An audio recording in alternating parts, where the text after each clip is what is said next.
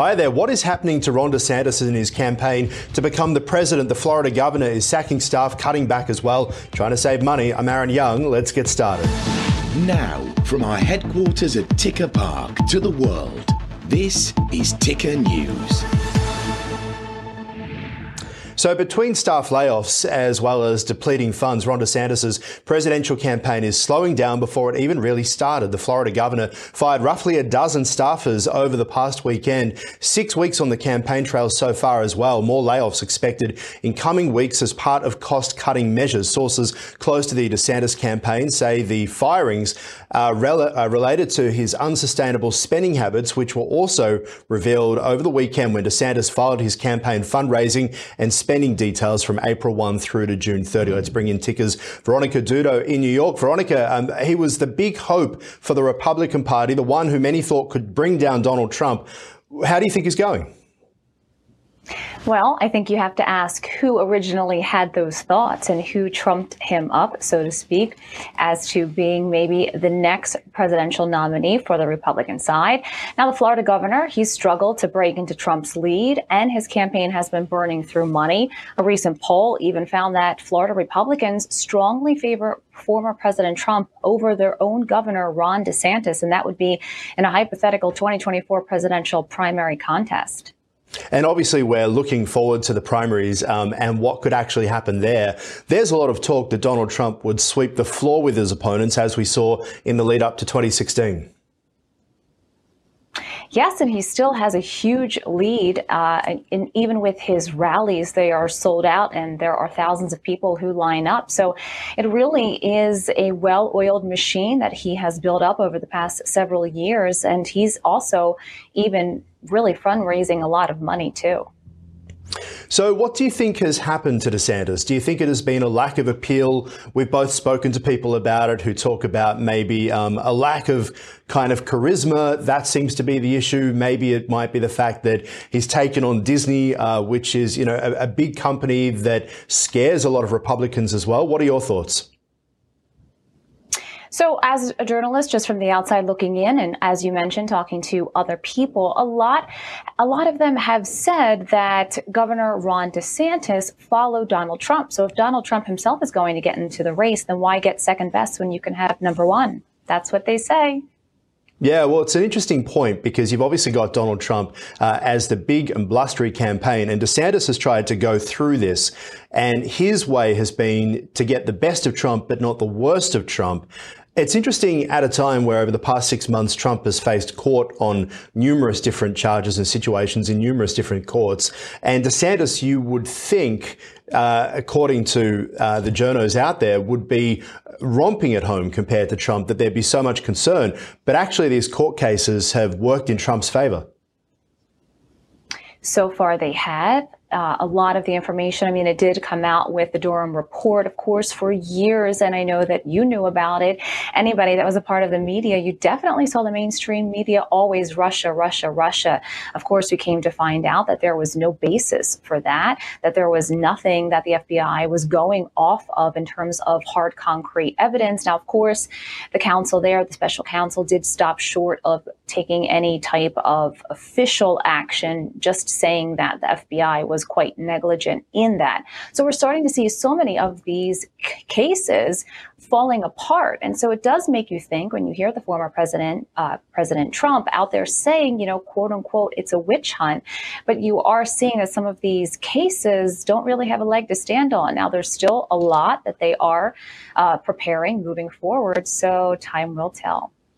Now, obviously, the conversations keep happening about Joe Biden, but there is a sense of anxiety, I think it's right to say, that maybe things aren't going very well for the Biden campaign either. He's trying to talk about the economy, but the economy is in a terrible situation for a lot of his voters, as in the middle class and the lower class Americans who generally find themselves voting for Democrat and brought him into the White House back a few years ago. They'll be looking to him and saying, look, you're saying that things are better, but for us, it's not better. Then there's obviously the concerns about whether or not he's up to the job at the end of next year. Many question whether he is right now as well, given a number of faux pas and trips and hazards, etc. What are your thoughts? Should Democrats be worried that maybe Joe Biden won't make it? He might pull out of the race?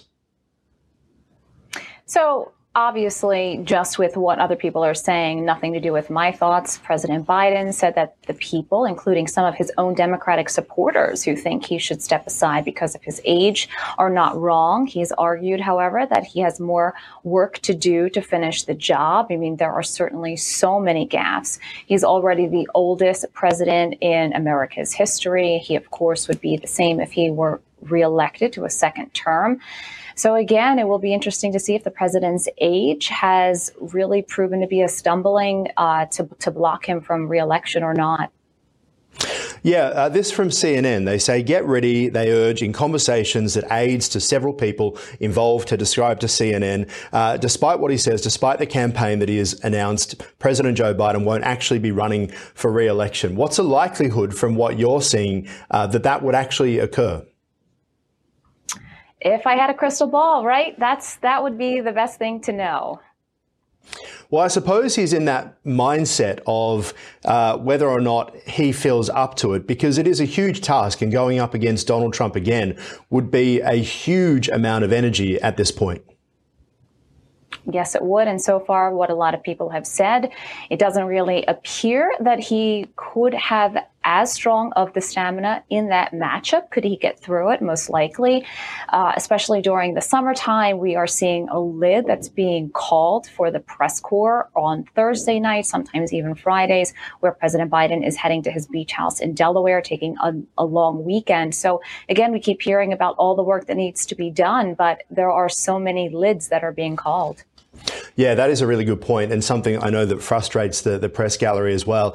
In terms of who could potentially replace Joe Biden, should he do the unthinkable for many Democrats and pull out of this race? Obviously, there's the Vice President, Kamala Harris, at the moment, who could be there. No one's really put their name forward, have they, in terms of they would like to be able to do the job because they've already got the presumed nominee being the incumbent. So Marianne is running. Also, Robert Kennedy Jr., he has really done a lot of different types of interviews, everything from TV to podcasts, where he is talking about real issues that he says is from the true Democrat side. They are hoping that the DNC would hold some type of debate, but that doesn't look likely. And again, from their perspective, they're saying they're also in the race, they're also raising money, and that it should be an even level playing field for them to be able to debate with the incumbent, of course, the current president, President Joe Biden, but they are still lobbying the DNC to try to put that together. So it will be interesting to see if they decide to potentially have that debate. And just finally, let's talk about the FTC, the investigation into the chatbot GPT. So many people are using it at the moment. What's the government actually looking into? So the Federal Trade Commission, they're saying that the AI tool chat GPT is harming people, that it's generating inaccurate information about them. The agency wrote that it's looking into whether the company has engaged in unfair or deceptive practices relating to the risks of harm to consumers. So we even have heard from OpenAI CEO Sam Altman. He has repeatedly said that it is important that their technology is safe. Also, though, that it does need to be regulated. So right now, it's the wild, wild west when you're looking at artificial intelligence. He is calling for regulation, but we're waiting to see what Congress is going to decide on this very important issue. Yeah, it's such an interesting one because we're seeing some of their competitors actually putting down the notation of where they're getting stuff from. And the biggest concern about ChatGPT, of course, has been that it doesn't actually tell you where it's getting its information from. All right, Veronica, thank you for that. We'll leave it there for now. That is the program. You've been watching Ticker Views. Of course, if you'd like to get more details at any point or be part of the conversation, hit the hashtag Ticker News. I'm Aaron Young with Veronica Dudo. That's the program. I'll see you soon.